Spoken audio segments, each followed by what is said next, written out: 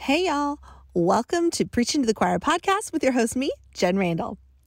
You know, I love all of my interviews, like from people I've just met to people I've known forever. But as I'm sure you can guess, when it's a very good friend of mine, those are particularly fun for me. So today we have my favorite state, and I can say that because I'm from there, and one of my truly favorite humans on the planet, Mr. Tyler Grunemeyer from Omaha South High School. If you've never met Tyler, you are in for the treat of a lifetime today. No one is more positive. No one talks faster. Well, okay, maybe me.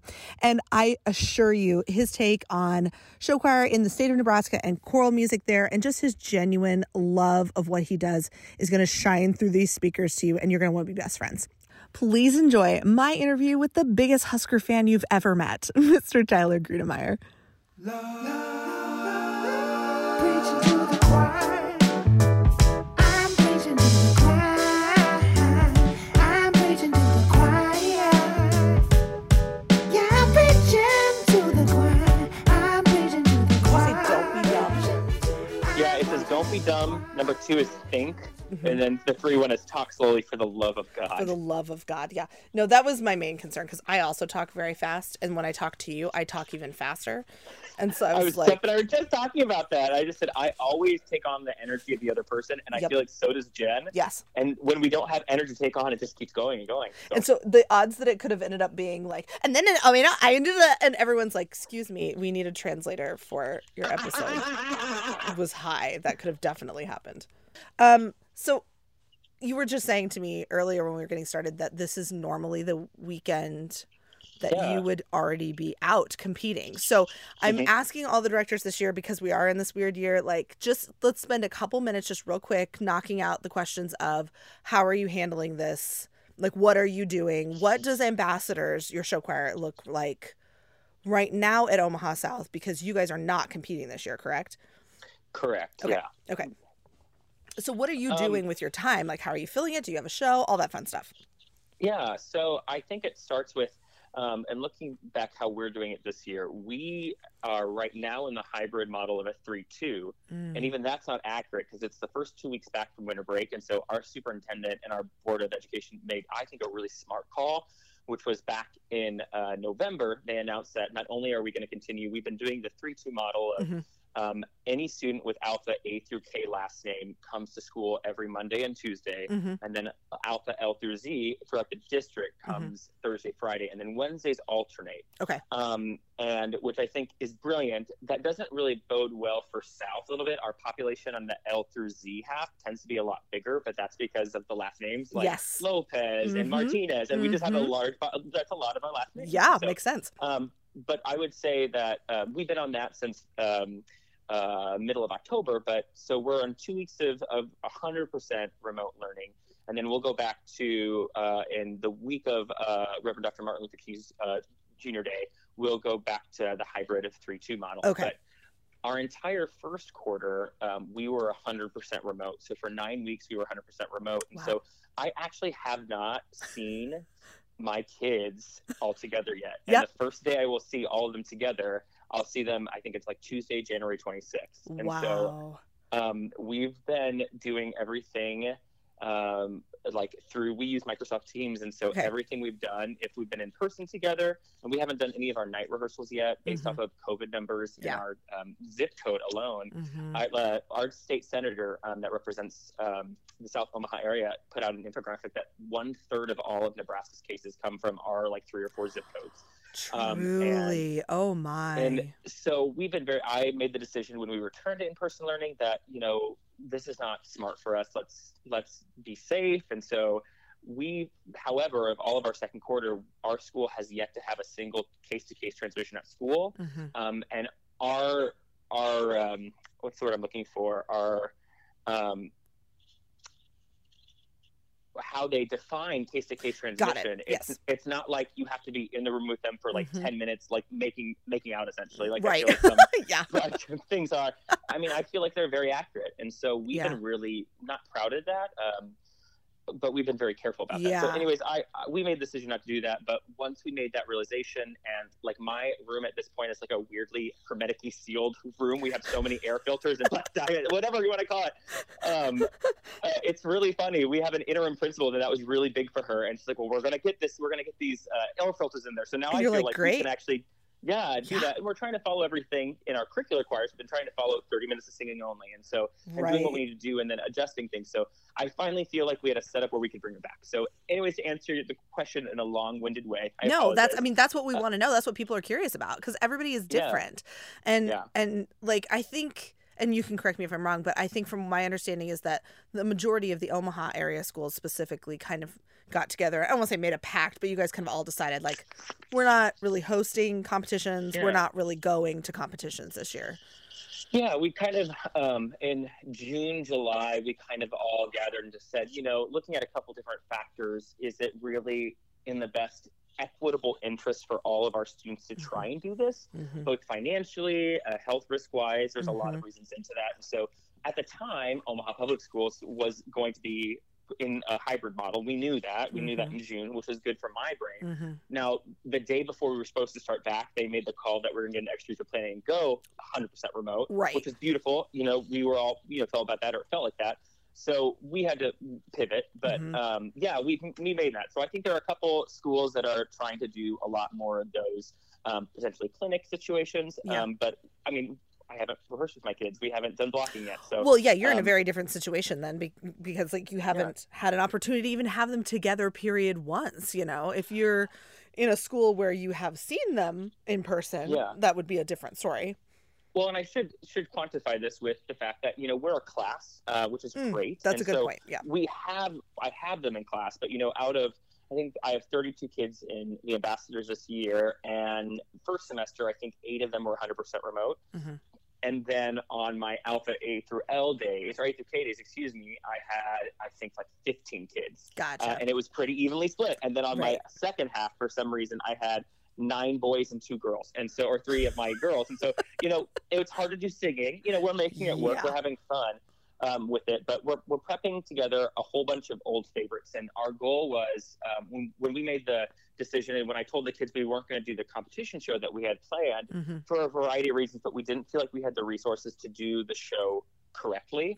And they knew what that was. We decided let's do instead something that can still, because I have a really strong group of seniors who I just have the utmost respect for. We wanted to do something that still gave them that opportunity, knowing that a good chunk of them are remote. And so we're doing a whole bunch of old favorites that have something to do with kind of our history. So one's an old song we did, and then that has something to do with us. And they're not just our old favorites, they're old favorites from like groups around us or that mean something to us or have some kind of a connection to us. So and we're putting that together musically and seeing where it goes. Well, and like the putting away of the competition show you had planned, I think a lot of schools went that direction this year where they're like, we'll just hang on to that. We'll do that at another time. The statement I'm hearing from people who have decided to take their kids out and do like a true competitive season and have found events to go to is that conversation of, well, these kids have worked really hard, therefore they deserve it. The these kids deserve it argument is like the thing I hear over and over again. And I mean, I can see your face. Not everybody can. I feel your face. I feel that same way, which is that honestly, yes, wouldn't that be nice? But don't we all deserve for COVID to be over at some point? And the more we do that is the opposition of that goal, that we don't have to be doing, the longer this goes on. Yeah, and I think my face is. I was like, now you're smirking at me. You maybe don't agree with me. I don't know. No, I agree with you. Okay. Well, and here's what I say is I've learned to live. We so often live in worlds right now of absolute truths where it's black and white, and yet we don't live in the chiaroscuro, as I feel like Dina would bring out with the shades and everything in there. It's my favorite word, especially when she says it. Oh, yeah. I understand. We're talking about Dina Els, by the way, everyone, Dina if you do Els, not know who that is yet. Queen Dina is what we like to refer to her as. The chiaroscuro. But I understand that there are districts where there's pressure, and I understand that there are situations, and every situation truly is unique. And so, and my my job isn't to shame someone else, Mhm. and shame is not an energy that needs to be in the world. That, you know, we feel that enough as individuals. We don't need to feel that from others. Mhm. So I don't want that to come off that way. But I do have some issues, and I've had that conversation with some peers. Whereas if that's your only reason of doing it, then you're saying that your students are more important than my students, and Right. that your situation is more important than mine. Yes. And you know, I get that. Also, on top of that, there are situations where there are schools where you are in a location where you have handled it in a responsible way, Right. Right. and so you Yes. might be fine to be able to do that. Yes. So it's hard for me. If the only argument we're making is that, I also don't think we're really giving a validation to the art form and what we could be doing and exploring this year. Mhm. But I don't know. Maybe I'm walking in circles around No, it. no, But no, no, no. I I agree have with. really mixed feelings. No, I agree with what you're saying because again, you know, it's just such a large country. Even states, you know, one side of the state looks completely different than the other. Like in Texas, for example, like there are parts of our state where there are no cases, like none. Mm-hmm. Nobody has any. So to have a mask mandate in that part of the state, well, maybe that doesn't make sense. I don't know. You know what I mean? Like there's a lot of that gray area to it. So I understand what you're saying about that, and that there may be places where, you know, you can do something responsibly. And I think the events that are happening this year, people are trying their best to host them responsibly. I don't think people are. Yeah, absolutely. And it looks like, you know, we're competing, but we're having these specifications. And I knew for me, my whole portion of competing, like at the time when I thought we'd be in this 3-2 model, I said we probably could compete, we maybe adjust it. But my thought was, I didn't think and anticipate that, most importantly, my kids would be able to watch other groups live. And Right. if we're putting in that time, that's really important to me. That's a huge part of that day. And also important to them. And so, and I also, I foreshadowed, or I not foreshadowed, I thought maybe we wouldn't get as much feedback, or we wouldn't be able to get that in-person feedback, which is important to me, or travel, which is important too. And I keep saying to me, but I mean that for our program and kind of where we're at in that regard. But I know that, for example, in Nebraska, we didn't want to make an overarching, we have to do it this way, because we have so many small schools and rural schools right now that are just kind of evolving. And, you know, it would probably kill a program if they said absolutely no, this, or this. So they're making it work for their own. And they're in a situation where they can. Yeah. And it, again, as you said, we don't need a black or white, an all or nothing on the topic. There's always a middle ground to be had in all of this. So, I mean, my only fear is that I don't want it to become a situation where we're actively putting people at risk because we are afraid of the outcome if we don't have show choir look the same. Like that, don't operate out of fear, I guess is my thing. And that's my thing with everything. Don't operate out of fear.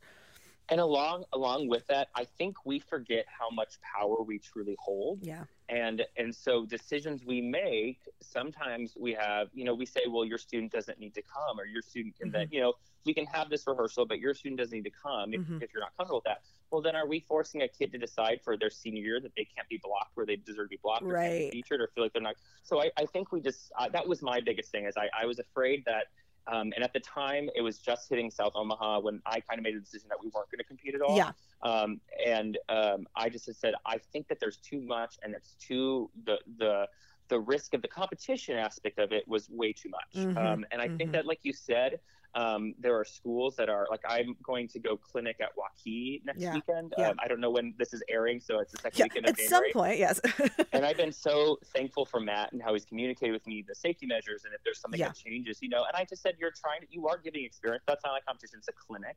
So you're giving a really cool experience for these schools in your area. No one's traveling. It doesn't look like from out of like a 30-minute window. So you're making it work, and I think that's what this time has really been for us. So. But it does, as you and I just keep saying basically over and over again, which is that you have to be constantly aware and thoughtful of the circumstance. And if the circumstance changes, you need to make a change. So I think as long as people are willing to do that and be flexible, if like suddenly like you said, your case counts just jump up in your area or whatever, like you have to be okay being like, well, guys, we're going to course correct here and do da-da-da-da, which I think you're doing and a lot of directors I see are doing for sure. So, and so without them competing, they still have a show that they're doing though. So that's good. So you're still having that experience, which is awesome. And you mentioned the case rates in South Omaha. So we need to come back to, while we start your bio stuff here, when we get into the discussion about your school, don't let me forget, because we need to talk a little bit about the demographic differences Oh, of yeah, where sure. you are versus Omaha as a whole, because not everybody knows that. If you're not from Omaha specifically, you don't always know, about like the suburbs or Well, like, I don't know. I always well, laugh you thinking, don't. If you're not from Omaha, it doesn't make sense. no, Like it doesn't. Alex and I had this huge discussion when he found out that Omaha West Side is not in the same district as Omaha South. No, they're not the Because same. we're not districts, and that there are 4 South schools. There's Papio South, Elkhorn South, Millard South, and the OGs Omaha South. But 'cause also, we're none of 120 years you are old, in but- the same school districts. Yeah, we're not. Yeah, And so everybody's a it's- different school district. We're Yeah. all directions. Why can't we pick a name of something else? So, So, yeah, we'll have to how explain. that's really confusing. So, So people we'll don't worry, we'll come back to that, everyone. We will explain to you those sorts of things. But we're going to start here with your like information of how you got to where you are. Like, how did you end up? Oh, let me say this. Let me interrupt before I even ask you that question, which is that when we're doing this season, part of why I made it the way I made it is that I feel so passionately that when we get kids out of college and we send them out in the world to take jobs, if they don't know the right people to ask questions, it can be really hard to have a really competent mentor. Just because someone's been doing it for 20 years doesn't mean they're going to be a good mentor. That's not necessarily mutually exclusive. So, I want there to be resources available, and that's a huge part of what Show Collective is about, where you can get questions answered and you can get information. So this season of the podcast, every week is a different director from a different state. And so when I was choosing the directors, and this is why I chose you for Nebraska, there is no one who is Nebraska more than as I have my Nebraska, I thought these were my Nebraska gloves right over here. more than Tyler. Like when I think of, and some of that is the university, and we both went to the University of Nebraska, obviously, but like, and we'll talk about your time while you were there and all that, but like, he is like Mr. Nebraska in my brain. And I also am looking for directors who grew up in that state system, if possible. So, I mean, certainly there are a lot of great directors in every state, but if you're curious as to why I chose who I chose in many cases, we're looking to find people who are teaching in diverse types of schools so that we can talk about different types of schools. So your particular situation as a fine arts magnet in the public school system in Omaha, that's all very different than a lot of the rest of the state. But also, again, you grew up in Nebraska and you went to one of the top show choir high schools in the state, basically. And so, so that's kind of like a little background for everybody, since we're new in the season here, about like how I'm making those decisions. But just so you know too, like as I'm asking you this, that's what Right. we want to hear about. Like we want to hear about your Nebraska-ness of growing up in choral music in Nebraska. So when did you, like, what put you on the path, let's say, to being a music educator? It's weird for me because I can only ever remember wanting to be 2 things in my life. Mhm. And in preschool, I was dead set that when I grew up, I was going to be an elephant. And like my parents, Well, sure. I had an elephant mask, and like you play this game where you try and get rings up. And so I'd wear all gray and wear the mask to school. And then right before I got to the car, my mom would like make me take the mask off, and I'd go to class. And at some point, I made the realization that I wasn't an anamorph, and that wasn't going to happen. It wasn't meant to And be. I'm sorry about that. I really feel for you. it was a really traumatic experience. But then I, like, ever since, I swear it must have been first grade or kindergarten at that point when I made something I should have realized. But I wanted to teach music in some way. I wanted to Yeah. be a teacher, and I wanted to be music. Mm-hmm. I wasn't necessarily like an academic kid, and so I got really decent grades, maybe B's and C's and some Yeah. A's in my other classes, but it was always music. And I think part of that is I grew up in a Montessori environment in a Oh, okay. public school. So it wasn't a private Montessori, it was a public school with a Montessori sector. And so I grew up K-8 in that kind of a program, but in a traditional school. I haven't had the most traditional route to my life, but to that. And so, music was always important to me, and I had the ability to do it.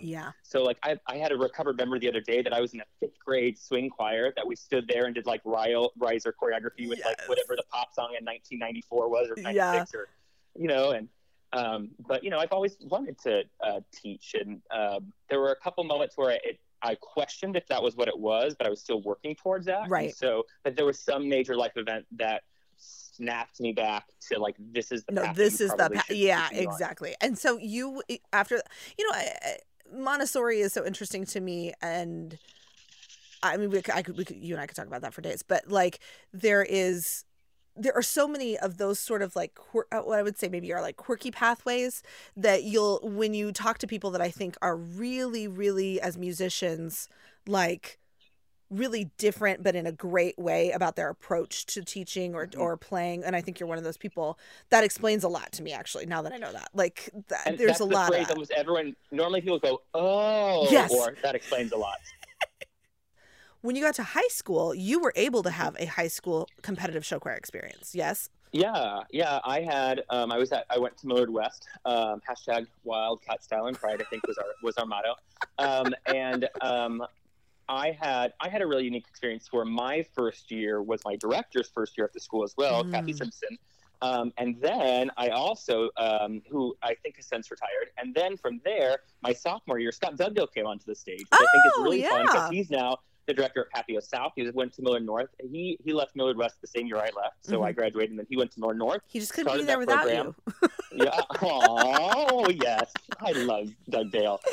And then he's at Papio South, and so we've actually started at their contest the past couple of years, Isn't that funny? which has been really fun. And he's come to my contest or our contest as well, which has been like a weird, fun moment for us. But yeah, and it was my junior year. I was in like band and choir, and I loved it. I thought maybe I wanted to do band. What'd you play in band? How have we never had that conversation? Well, it depends. I played bass clarinet in concert band because this is not a knack to any clarinet players, but I hated the clarinet. But I loved the bass clarinet, but mostly I think it was because I just played whole notes and like and our wind ensemble was quite good. And I wasn't in it the year that was really exceptional. John Keith was my band director and did some really Melissa Eklund's calling me. Not now, Mel. Really, did some really cool things there, but I didn't know what I wanted to do. And then I kind of, during my junior year, kind of fell out of love with music. And I think my parents realized that wasn't a good feeling for me. And so suggested I go to a show choir camp. And I decided, or I didn't decide, my parents kind of was going to make me do it either way, but I loved what they did. And I thought, well, I want to go to this SCA thing I've heard of. That would be really cool. And, I had a couple of friends who said they'd gone. And our school, we sent kids to show choir all the time, but it was to back when Butler Community College had theirs, or Spirit Lake had something very similar. And I wanted to go somewhere kind of by myself. And so and weird relationships have formed from this pivotal moment. Okay, I went pause. to SCA, but had you been in show choir prior to going to SCA?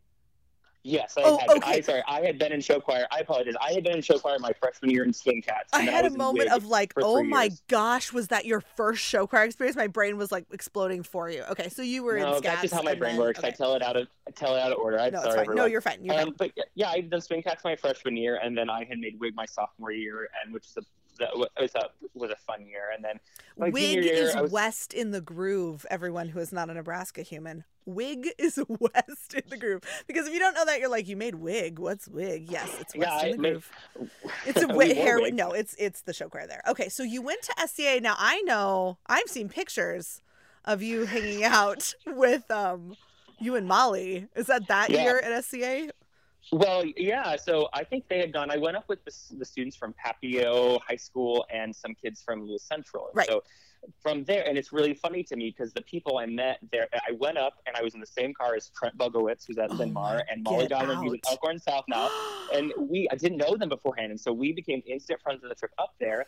And then we got up there, and I got to be in April's group, which was like, I think I almost cried. Oh, like, this is so cool. Yeah. I just knew April Jane's name from, we had Ankeny High School come to our contest the year before that. And I'd seen Visual Adrenaline, and I think I wasn't their room host, but for some reason I was with them. And so I was just, Brandon Dean was just so inspiring from what I watched from him. I was like, oh, that'd be so cool if I could see someone that had worked with April. And, but then also up there, I met Ben Rivera, who's now on Broadway. Oh, yeah. We just got engaged. Congrats, Ben. Yes. Through Dance Ensemble. Yes. I was in Dance Ensemble with him. So it was just a weird, I met so many people. And that was, SCA was such a pivotal moment for me in deciding, I need to start looking at ed degrees, because if I like what I'm seeing here, based off of just like I worked with Lee Wilder. And and I just working with her and then watching and hearing the performers, and I was like, this is actually really, really what I needed. It was that brush of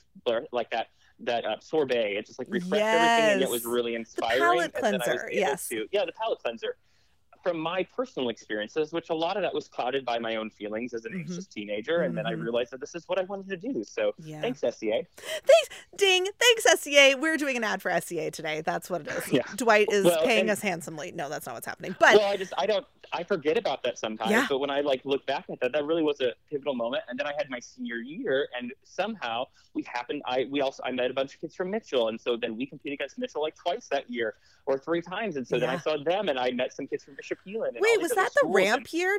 Was your senior year their ramp year? No, their senior year was the flight year, where they had the wings. Oh, yeah. Okay. So okay. Yeah. Yes. So. I forgot about the ramp. That ramp was cool. But and then I decided to. One of my favorite shows I had looked at some schools. I had looked at Gustavus Adolphus because I had heard that Brandon Dean went there, and went up there. And I went to another small school, interviewed there, and they just said some things that made me realize I should be at a big school. And so I defaulted to Lincoln. And then I got to work with Pete Eklund, and also that first year was Stephen was still at Lincoln. And so because Stephen Todd was getting his master's at the time. Yeah. So I got to meet Stephen, which was another Stephen, I have in a certain light because of what I needed during that time as a freshman. And so that was cool to have him there. And that's where I met a whole bunch of other people. That's where I met through Big Red Singers, Steph Hyatt. I met Nolan Henkel that way. And through my time at Nebraska Show Choir Camp, I met Lester. And that's actually how I got to know Doran. So, there's a lot of, I had a lot of things for that. Oh, and I also got to know you. I'm like, is that not when we met? I raised my hand like, did we meet not during that time? Yes, we did. We did. No, you're right. No, and I was only on staff really for 2 years, my freshman year, and then I worked for the university for 2 summers, and then I went back my senior year. And then, of course, you went on and you did all that new student enrollment stuff, which I think really informs you as a teacher as well. The kids that I know who have done that work, I think that's such a weirdly important skill that you've all garnered through working in that time frame.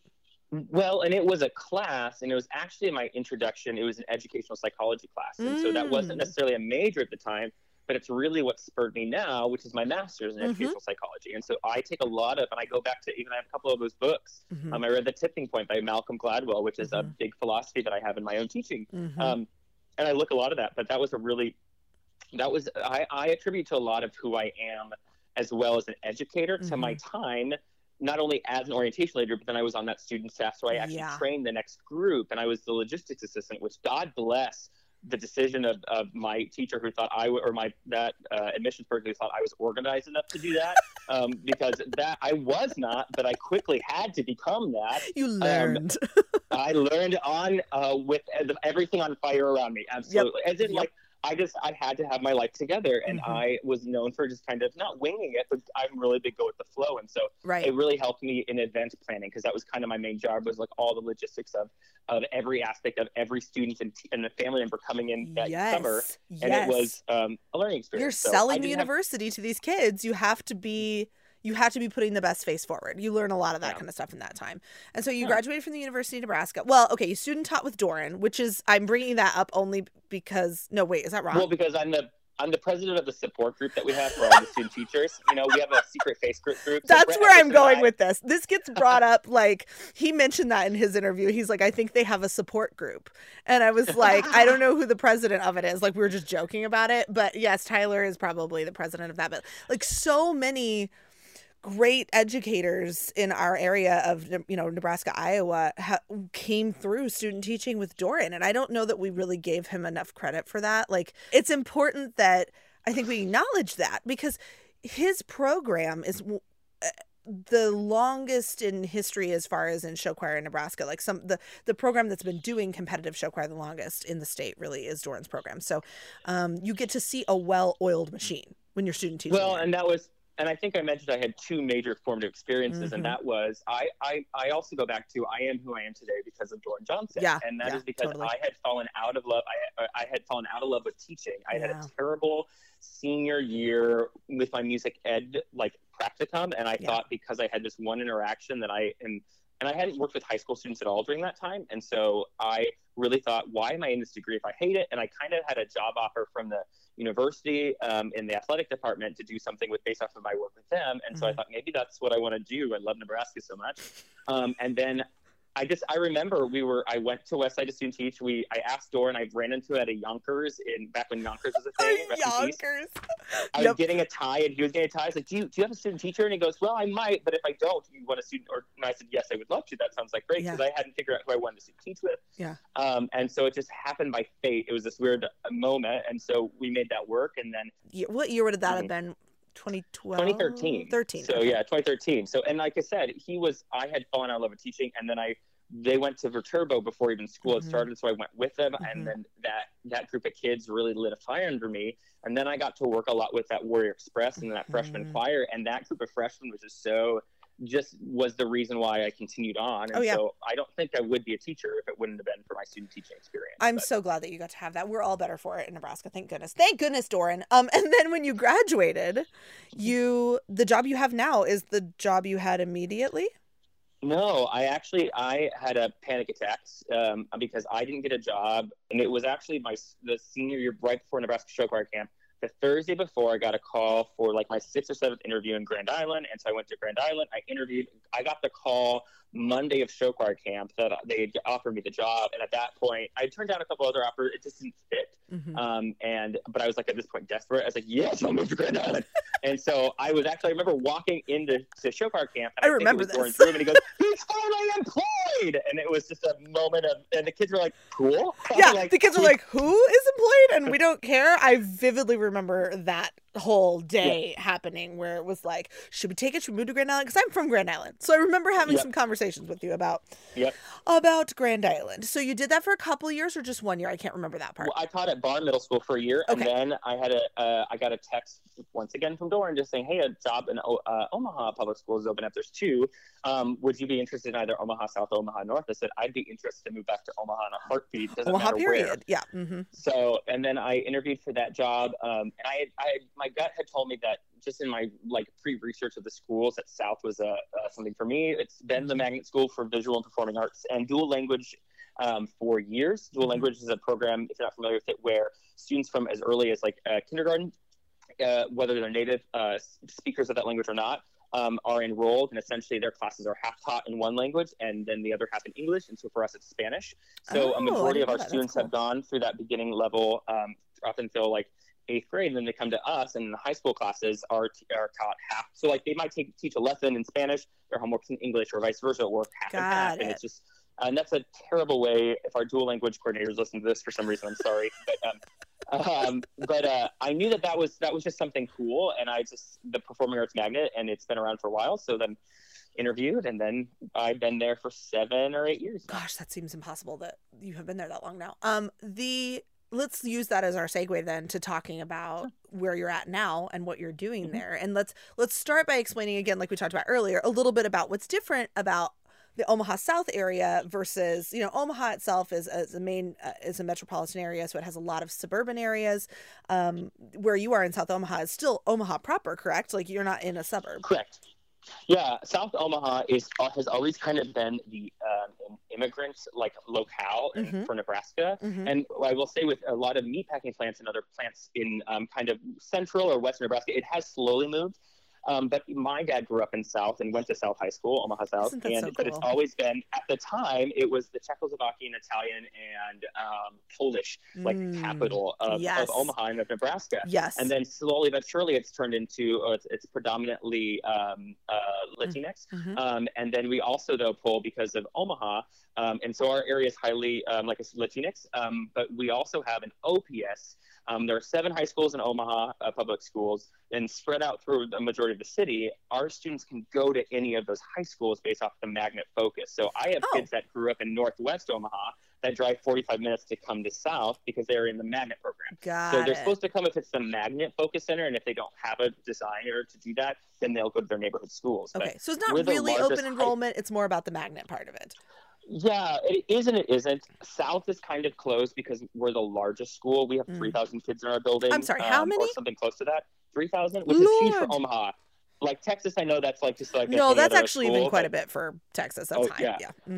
So we have a lot in our building. So we are closed, but we make it work for kids in magnet programs. And we just make sure we communicate with them ahead of time to make sure they're enrolled. But I mean, we see kids from all over the city come to us. But if we're talking demographically, Yeah, we the neighborhood have itself where your school is located, pretty much. yeah, it's predominantly Latinx, but also immigrant focused. So Okay. we have a large, at our school, we have a Karenni population, which is from students from Burma. We also have a sizable Vietnamese students and Somali students, Yeah. which is cool. We have an incredible EL program, English Learner program, Yeah. and I have so much respect for the program in our building and the amount of language they speak. And so often we think of that just as Spanish, but really, even our students from Mexico that come to South, and I've had them in my program, a majority of my students actually have gone through the EL program. They just might have graduated from it. Right. So that makes almost sense. all of my students have been through that program, or a good chunk of them in some way, shape, or form. But even students from Mexico, a lot of them have spoken one of the Highland languages, I believe is what it's called. So Spanish is actually their second language. So then they're getting possibly even translated from that so into many of them English. speak 3 languages now. Yes. Yeah, potentially. Wow. And that's not the case for all of them. Sure. But it's really a, I always think of the Jimmy Carter quote, "We're not a melting pot, but a beautiful mosaic." Yeah. Hopes Yeah. and backgrounds for dreams. And, there's some problematic issues with that. But at the same time, we just have so many different rich cultures celebrated and within our building, which is honestly one of the reasons why I absolutely adore everything South Omaha. I am so thankful for the Omaha public school system. I really do. This is not an ad for them. I appreciate the resources they give us and make things possible for our population, because if it wasn't a forefront of theirs to make sure every child deserved an education or an experience, I could see a lot of kids being left behind. And especially even at the time of COVID. So. No, and we've talked a little bit about the technology initiatives that they put forth early in the COVID time when those things were happening, and how to make sure that all of your students while at home learning had access to what they needed. And I think, honestly, I tell anybody who will listen, I think OPS is one of the few large districts in the country that did it right. There's I agree. Well, and my job's not to put down other people or other districts, so I won't. But I thank our Board of Education and our superintendent for doing the initiatives, and things didn't go. I mean, I think it was in early March, right, when we shut down. We were the first district to announce we were going to go fully remote. And our problem is we weren't a one-to-one school, but they had the foresight to say we need to be now. Yes. The CARES Act money had come in, so they bought 53,000 iPads. Yeah. And they didn't come in at the right time, and so we started the year without our iPads. That wasn't our district's fault, but then they made the right calls to make it work. Yes. We sent our iPads to the elementary school kids first, and then we were, it was just there was no point in complaining. We had to pivot, and we had to make something work. But it felt like they moved swiftly, and it felt like they made smart decisions. And I live in an area where we have a lot of large school districts. Right near me is Fort Worth ISD, of course, which has 14 high schools. Dallas ISD has a ton of high schools as well. And I'm not familiar with the Dallas side. And then Houston, of course, that area. So we have a lot of those sorts of urban, really large districts that really have struggled under the weight of this time and have not really been as on top of it as I feel like OPS has been, based on what you've told me and what I've seen with my own eyes. And just in the time I've worked with you and your district in the past for various reasons, like they really do an awesome job of taking care of their students, which I love to see. And that's, we all know in education, not always the case. So when you got to Omaha South, there was already a show choir that existed. Ambassadors has been around, but this was kind of a new era of it, so to speak, I like to think. Sure. Yeah.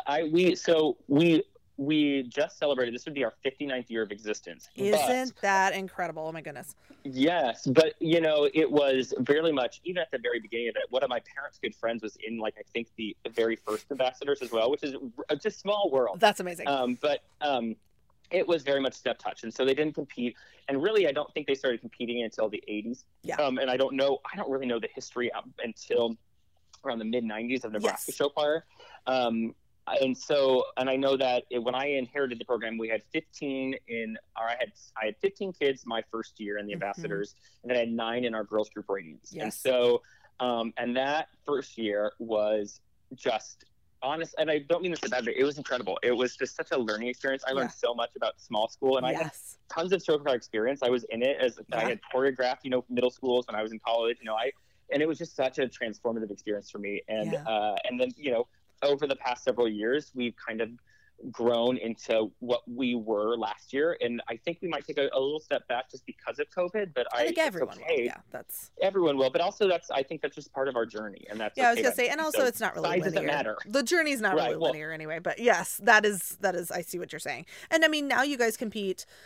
You know, what, 4 or 5 times a year, I would assume, and you're, you know, out of state, you're able to do those sorts of comps, and like you guys are running around the country doing all of the same things that all those suburban schools are doing. And I love that, because I think that that's not always something that our large urban area schools get the opportunity to do. It was brought up in the hiring process. They said, well, what is your vision? I said, well, I think we should be able to. One of the best advices Doran told me when I was in student teaching was that he started taking ATSC to places they didn't belong. Yes. And so I said, well, that's going to be my thing. We're going to start taking kids to places they don't belong, even if we're not ready for it. It's the idea that they saw what it could be. Yes. And even that first year we went up to Mitchell, and it was a transformative experience for them. I've said transformative like 5 times. It was a transformative experience for you too, because you fell in love with the Corn Palace. And I now love the Corn Palace. It was my introduction to the Corn Palace and those popcorn balls. The most magical place on earth. So yeah, it was fun. And then we've kind of, you know, we've continued that. We did our first overnight. My 3rd year there was the 55th anniversary. So we went to Fame Branson.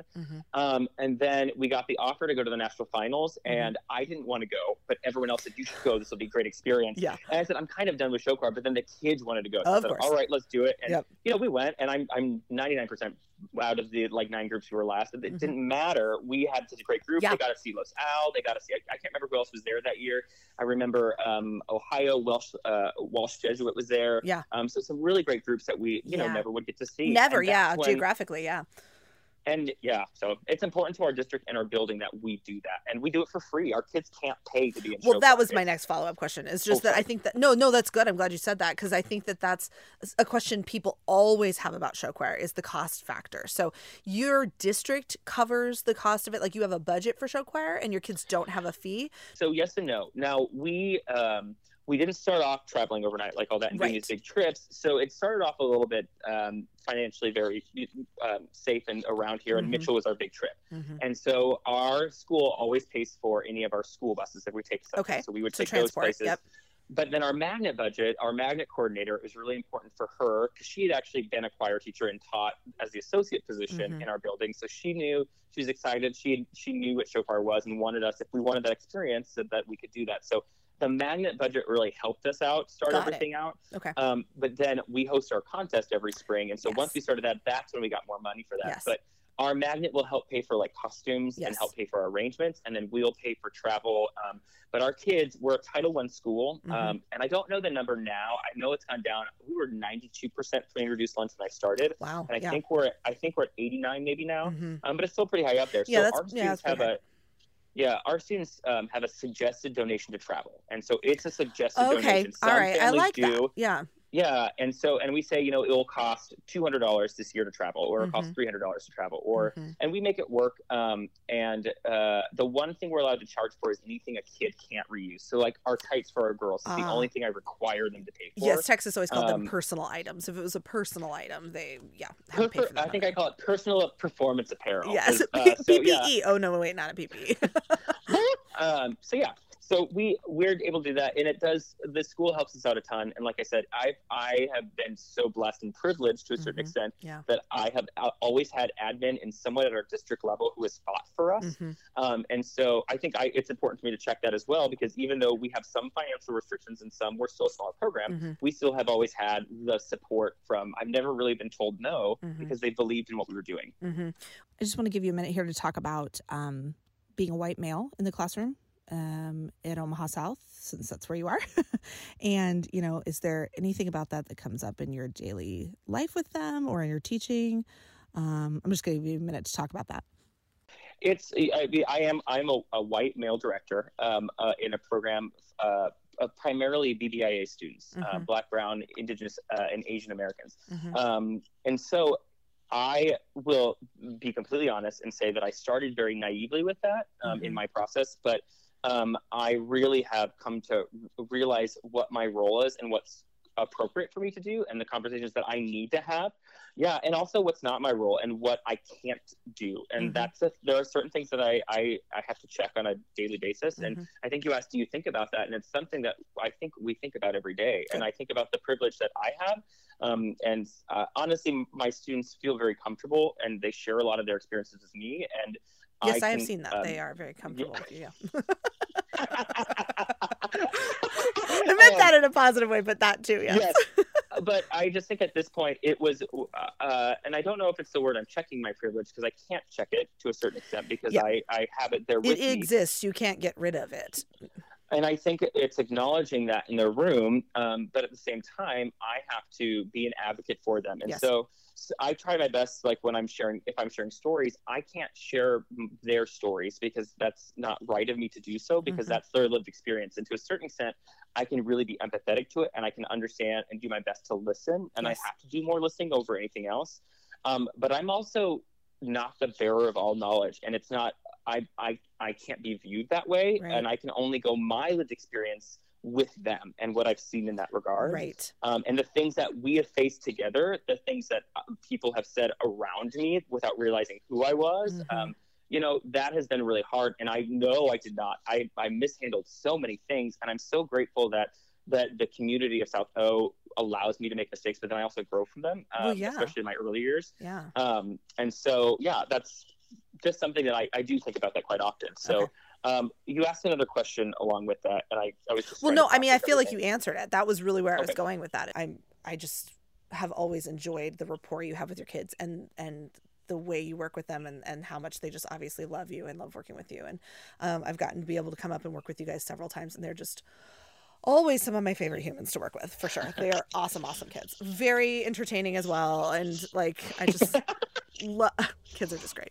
I miss that right now. I miss being able to see a group of kids in person. I know you do too. I think all of us do, of course, as directors. And I will be so glad when this is over and we can all get together and see one another in person and work together in person. I'm ready for it. Bring it on. Yeah. Also, fun fact, Tyler's competition is the setting for the introduction of my book. No, it's fun reading that and be like, I think this was at my contest. So it was the first one too. Our first year hosting it. So it was after Tyler's comp. If you read that, that's during that time. Well, I want to make sure that we talk a little bit about Nebraska choral music as a whole before we finish up and do the 5 questions that everybody has to get asked. Ooh, the Nebraska choral music scene as a whole. Now, I grew up in it as well to some extent, so certainly I have plenty of knowledge on this, but I want to make sure if I were a director moving to Nebraska or I was just graduating and I was going to teach choral music in Nebraska, what are a couple things that you would say are, really special or really specific to what Nebraska is like, or things you would want to know? Maybe things you wish you had known before you went out that are maybe Nebraska specific. I always start with the all-state conversation because I think that's the big universal that every state does a little bit differently. So let's talk a little bit about that audition process. As a new director, you had been in it, I assume, in high school, just because of the, growing up there. Yeah. It's a large one, yes? Yeah, we have 444 singers. Okay. In our all and the scariest riser setup I've ever seen in the history of America. Oh my gosh. Guys, they literally go 17 rows straight up. I don't even know how Winger makes that, but there you go. Yeah, I've watched them set it up once before, and I was like, I think I don't need to ever watch it again. It's safe though. Yes, it's safe. I would say the all-state experience is, I don't know how other states really do it outside of Iowa, South Dakota, and Texas, based off of my experience knowing directors in that area, because that's the conversation we have. We are allowed to send any student to audition, and it, as much as I did in high school, it changed when I was teaching. It was completely different. In fact, my first year there at South, I think the year we switched to an online format, and we switched to a video format, which they changed after 2 years, which I was very thankful for, because there was really some questions of equity. Oh, I bet there was. And I don't want to get too much more into that because there's not necessarily anything else. But the key points here are that it's an individual audition. It's not quartets. Correct. Like your neighbor to the east, Iowa, and that it all happens on the same day. Correct. Yes. We have, so this year was different, but we have 24 hours, I think, or 36 hours. So the cuts are released. We work on the music, like my kids, we work on it during class time. And then the cuts are released Friday at 8 a.m. And then at noon, we can start recording the audio only. Okay. So one done kind of thing, we use Opus. And then it closes at 11:59 p.m. on that Saturday. Okay. And so this year they changed it because of COVID, and they're going to keep it for a variety of reasons. But it's important that we talk about it because it addresses our rural schools. But they open it up to Thursdays as well. And there's really been something we don't talk enough about, I think, in our state that is something I think is really cool is our rural settings of our schools are really getting involved. And they always have been, but I think they're starting to get spotlighted and really starting to work. I'm hoping that we're looking at them more. Yes. Because Nebraska itself, if you're not familiar with us, there are 3 major hubs, and then it's just kind of rural schools. There's Omaha, which has, I think we have like 7 or 8 school districts in our area and like 16, 17 high schools and private as well. Then we have Lincoln, which there's 7 major high schools, and then some suburban areas are in there. And Lincoln's 45 minutes southwest of Omaha. Yeah, they're almost like a metroplex, like Dallas-Fort Worth. They're almost a big blob. Yeah. Yeah, I mean, it's 45 minutes if I drive. It's an hour if a normal human drives. But and then Grand Island is an hour and a half of nothing. And then it's, well, not nothing. There's some small rural areas there.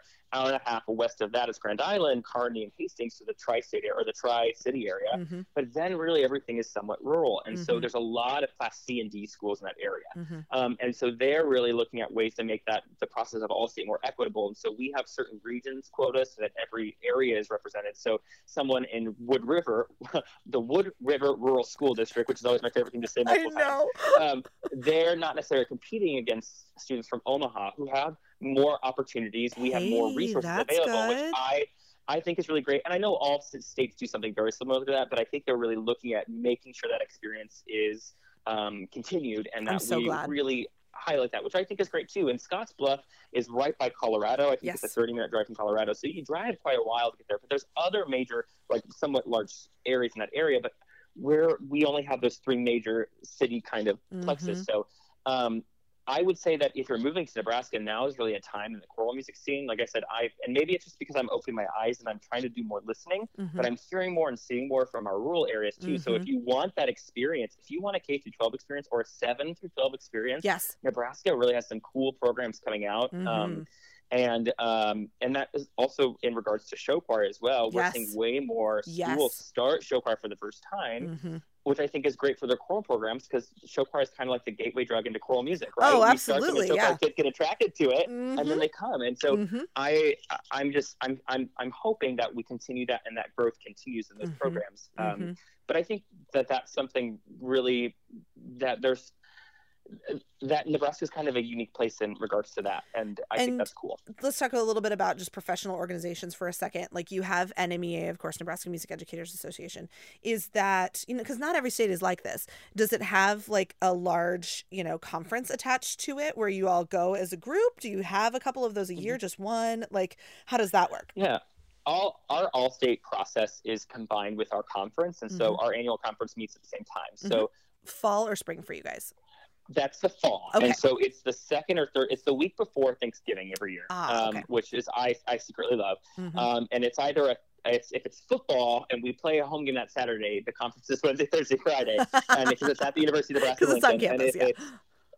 And then if it's not a football, then it's Thursday, Friday, Saturday. So I prefer the Thursday, Friday, Saturday because then I only have to miss a day and a half of school personally. So that's really great. And like I said, it's representative of the state. There's a lot of different singers. And so it's fun for me because when I was in the All-State Choir as a senior, I sat next to a student where there wasn't a vocal music program at her school. She just took private lessons. And so her first experience was her senior year in a choir. And it was, this 444 member choir. And it was fun to have those conversations with her and those side conversations. So I really love that about the state in that regards. Yeah. And I think we hit on a lot of what I would have secretly wanted you to talk about since I also know about the state, which is just the differences in the rural and the metropolitan areas is a pretty stark contrast, just like a lot of Midwestern states are. I think that's not uncommon in most of the Midwest. That's the Plains states for a reason. We've got the open plains, right? But as you said, there are so many ways. I think especially now that, we get more and more connected with the internet every day, sometimes good for, sometimes for bad, but that more rural schools are seeing what was happening in the metropolitan areas with choir and show choir and things like that. I think they're more connected nowadays than they used to be. I think that's part of why you're seeing more. I think it feels more accessible. We talked a little bit about camp. I think that if you're in the Omaha or Lincoln metro area, especially, let me just say, first of all, show choir has become a big component at most schools in that area, I would say. I mean, do you feel like that's accurate? I would say we have a couple that haven't done it, but there's something to offer for them. But right. Yeah, I would say show choir has been the major thing, and you're right. Well, I think that's actually because of Nebraska show choir camp to a certain extent. I think that's one of the things about Nebraska show choir that really makes us unique. Not unique, but really connected. Is the connection of our kids have, because they all go to Lincoln for that experience. We have kids from other states as well come. But then we go out, and then us directors happen to know a lot of each other from that camp setting, especially when there was a teacher session. But now it's, even if they don't go to Nebraska show choir camp, there's some kind of connection with all of us that have our students go there. And that makes us directors more connected as well. And so Absolutely. I can call up anyone. I've called up Andrew Jacobson from Southwest to come work with my band. I can call up anyone I need to, like Doran will come in and work with my students. Anyone that I think would be a forte to help us with the problem we're having, I can call them. And I trace that all back to the show choir camp experience. I think you're right. I mean, it's one of those magical kind of things. And not to say that we don't have kids from Nebraska that go to SCA. You do, just like yourself. We have plenty of kids that do both. Or just choose one or the other for a different year. But you're right that there really is something special about that connection that you garner. And again, because geographically you guys are pretty close. You've got, good grief, it's got to be almost 20 high schools in that metropolitan area there within that, 1 hour drive that are all doing competitive show choir. So it's pretty easy to call on each other. Yeah, and our kids are friends, and that's what I love about it. And our kids, because the directors, we get along, or we know each other well enough, then they see that with the directors. And so I have really felt over the past couple of years it's gotten way less cutthroat. There's still whatever it is. But, it's fun for me because every year we pick a contest. And if it's a director I know, I tell my kids it's their birthday. They know it's not. So I say, go wish them a happy birthday. So they'll stop them in the hallway and wish them a happy birthday. And they'll be like, I'm sorry, what's going on? Yeah, exactly. Who are we talking to? We can do that with each other. We can have fun at those contests. And I miss that. I miss that right now. You're making me miss it. Stop it. Sorry.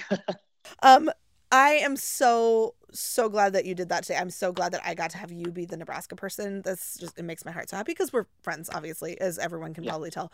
But also, I just think you have such a great perspective on the state as a whole, because you are someone who really also enjoys research and enjoys pondering how to make things better, how to move things forward. And so if the fate of choral music in Nebraska rests on your shoulders as others retire, then I think it's in good hands. So thanks for being there. His eyes got enormous. Tyler's face turned purple just now, everyone. He is freaking out. Yeah, it's all you. Did you not know? We voted and we said that you are the person in charge now. So yeah, it's fine. It's going to be fine. Okay, let's do the 5 questions that everybody gets asked. Here we go. Number 1, this is an easy one to ease you into this part of the conversation. What's your favorite form of entertainment outside of your job time? If downtime, what do you do? I'll watch something that makes me laugh. Just something funny. Like right now it's Brooklyn Nine-Nine. I love Brooklyn Nine-Nine. I had never seen it, and so I finally went over. I finally just sat down and watched the first 10 seasons, or the first 10 seasons, the first 10 episodes in one day, and then I binged the whole show in 7 or 8 days. So I would say definitely. And Gentified, I just watched Gentified a couple weeks ago, which is a great show on Netflix. If you haven't seen it, it's hilarious. It reminds me of South Omaha so much. But there's just so many great things that make me laugh, and so many things in the world that don't make me laugh. It's nice to have a little bit of an escape. It's an interesting time, yes. Okay, so I always want to ask people, do you listen to music in the car? Not all music people do listen to music. Podcasts. No, I listen to podcasts. I find that to be so fascinating. There's a lot of I'm not a music person either, so I think that it's really interesting how some of us are like, no, I don't. Well, I kind of get burned out. Between the months of December and April, I normally don't listen to any music at all. Because you're listening to so much music, and critically. It's hard to enjoy music. I get that. Okay, favorite show choir show you have ever seen? You can't have had anything to do with it.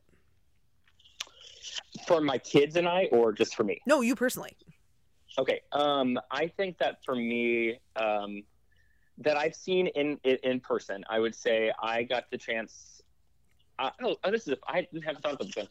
I saw the classic Sweet and Rebel South in 2008 when they did the Anyway, I Am the Sparrow when I went to SCA. And that show, they opened up with We Live on Borrowed Time, which I felt was normally a ballad. And I was like, that's so cool. How did you that show, I think, was that would be one. I think of the Mitchell show in 2014, the What's Wrong with the World, or the World's. Yeah. Save the World. Yeah. Yeah, I remember seeing Steven after seeing that at Westside. I said, Steven, that was just like performance art to me. That was a neat show. I agree. I remember that. It can be something you've seen online too. It does not have to be in person, but like. Well, I mean, I think I need to join the chorus. I know everyone has said it, but the 2012 Wheat and Rebel South show, the Wizard of Oz show. I mean, it really is. I remember the first interview you did. I listened to it, and when Johnson told me, I said, I want to know more about that show. That not a single person has not answered that, so you're in good company. Yes, but. I will also say one of my favorite experiences of all time with show choir is last year when we went to Mount Zion was being able to see Decatur Elite Energy sitting with all of my students at once. And I had a girl, one of my students, that was just crying out of happiness because they were so excited to see another school. They felt finally a school that looked like them, sing and dance incredibly. And it was just I honestly will treasure that trip and that moment of watching them live and being able to talk with Eric afterwards and beforehand. Like that was just all in all, I think of that show. We do an exercise in the spring where we write fake letters to like thank as an appreciation of directors of like what they meant. And I would say you should send those letters to directors. Yeah, I really do need to. And I was going to actually this year, but I would say out of my 20-some kids that did it, I would say 60% of them wrote about seeing Elite Energy and seeing them perform and just being inspired. And so that was a really cool moment. Well, and if you haven't listened to Eric's episode on the podcast, Humans Who Are Listening, you can go back and listen to Eric Taylor's from season 1, and he is so smart. So that doesn't surprise me one bit. And I didn't see them last year. I saw them last in 2019, I think. It might have been 18. We were at Urbandale together. Anyway, they're always I love their shows. Okay, now follow-up question. Favorite show you've ever been a part of? Either as a director or performer or... I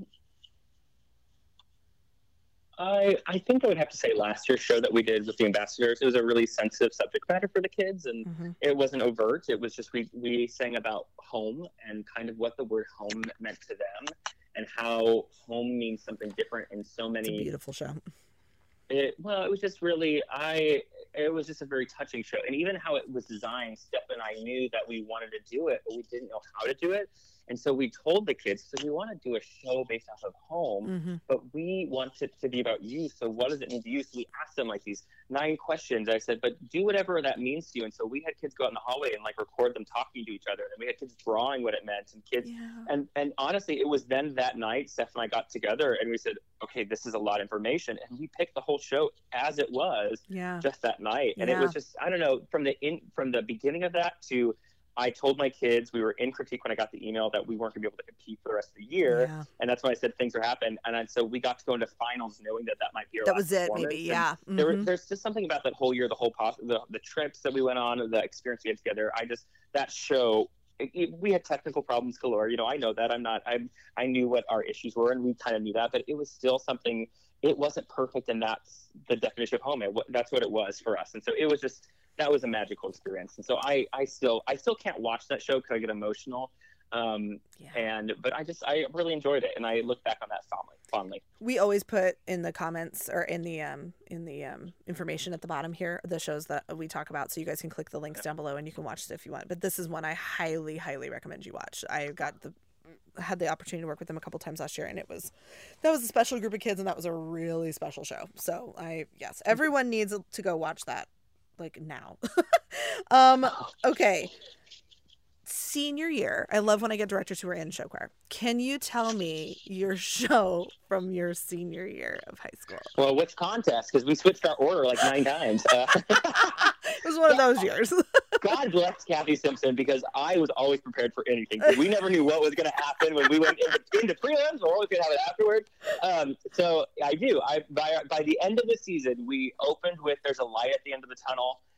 Then we were big on novelty numbers, and so we did a song called Mississippi Squirrel, which was about, we had all these benches we brought on stage, which is about, and I had to narrate at one of the contests. Our kid got sick, and so I had to learn this whole, like, I would call it borderline rap, but it was like spoken word solo that went through Great. the whole thing. It was bizarre. But it was about this squirrel that went, and essentially it made everyone look like they were having a religious experience, and it was like going through, and it was a treat. Anyways, Well, we're gonna find a video, and I'm going to. unfortunately, it's out there, but please don't. Oh, no, for my it sake, will be especially because below, the only guys. recording is of me doing the solo. So let's not do that. Dreams, yes. I showed my kids that video actually finally because we were looking for something to do before winter break. Yes. And they laughed a lot about that. Oh, I'll bet. I was vulnerable with them and they enjoyed it. So then our ballad was Once Upon a Time. Our guy song was Officer Krupke. We had all these extra platforms that we always added, and for some reason, always during that number, a platform would collapse. Cool. But yeah. it was always, we just went with it. Yeah, that was really Yeah, fun. super Safety fun. risks. Yeah. I was in charge of putting those roses up, so that was my fault. And then the girls did Mama Who Bore Me. That had just come out, and somehow we got the rights to that. And then we closed with a song called God Put the Rhythm in Me from Altar Boys. Oh, wow. Okay, wow. That's actually, for that time, that would have been newish at that time, too. I think so. I never heard of it. It was fun. We're talking about Altar and- Boys with a Z at the end of it, right? Like Altar Boys. Yes. Yes. Yeah. So, yeah, that would have Yes. been newish at that time. Okay, last question. Your most embarrassing stage moment. Director, student. I would say the year we had, we have a Pops concert every year, and it is cursed because 3 years ago we had a heart attack in the middle of it, Oh, and so Lord. I had a kid. Oh well, this is the moment that I think is important to share. We had a heart attack start, so I went backstage, but I had a solo who he walked on as I was going off to start singing, and he was singing Purpose from Avenue Q, but he could see everything that was happening, and so he's talking about it. And God, his name was Jackson, and God bless Jax, and he's like trying not to look, and he's singing it, trying to be entertaining as we're trying to get this man out of here. And I was the only one there because we couldn't find. Sandy was doing another thing, so Oh no one my could pull him off the goodness. stage. That's not the issue. But the year after that, we had talked about how we had all these things in place medically in case, because our auditorium gets warm for some reason during the wintertime. And then the year after that, this is my most embarrassing moment, was we had a bat attack. And so we were trying to go on stage, and this bat just kept swooping down.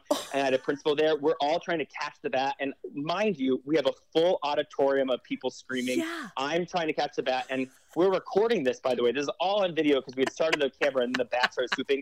We have kids on stage and they're screaming because we called animal control. They said, go on stage, you'll scare the bat. No, it riled up the bat. And then it dive on, and you can see me just do this on the microphone. If you can't see me, I'm like hitting my head. And you can hear that in the background of this recording. And it was... And I don't get embarrassed very easily because at this point my life is an embarrassment. So it's just an average occurrence. Like I say more, like I said earlier, I say more dumb things a day than Yeah. most people say in their whole life. So, Yeah. but that is just a moment that will live in infamy. And I just, That's a great one. We haven't had one about a live animal on stage story, so you win the it award wasn't for on that. stage ever. It was in our faces, but you know win it is. the award for that. Thank you so much for hanging out. I really, really appreciate it, and I'm so glad I got to have the most Nebraska-rific human I know be Thank my you. Nebraska interview. So thank you. For Oh, you're wonderful. Thank you.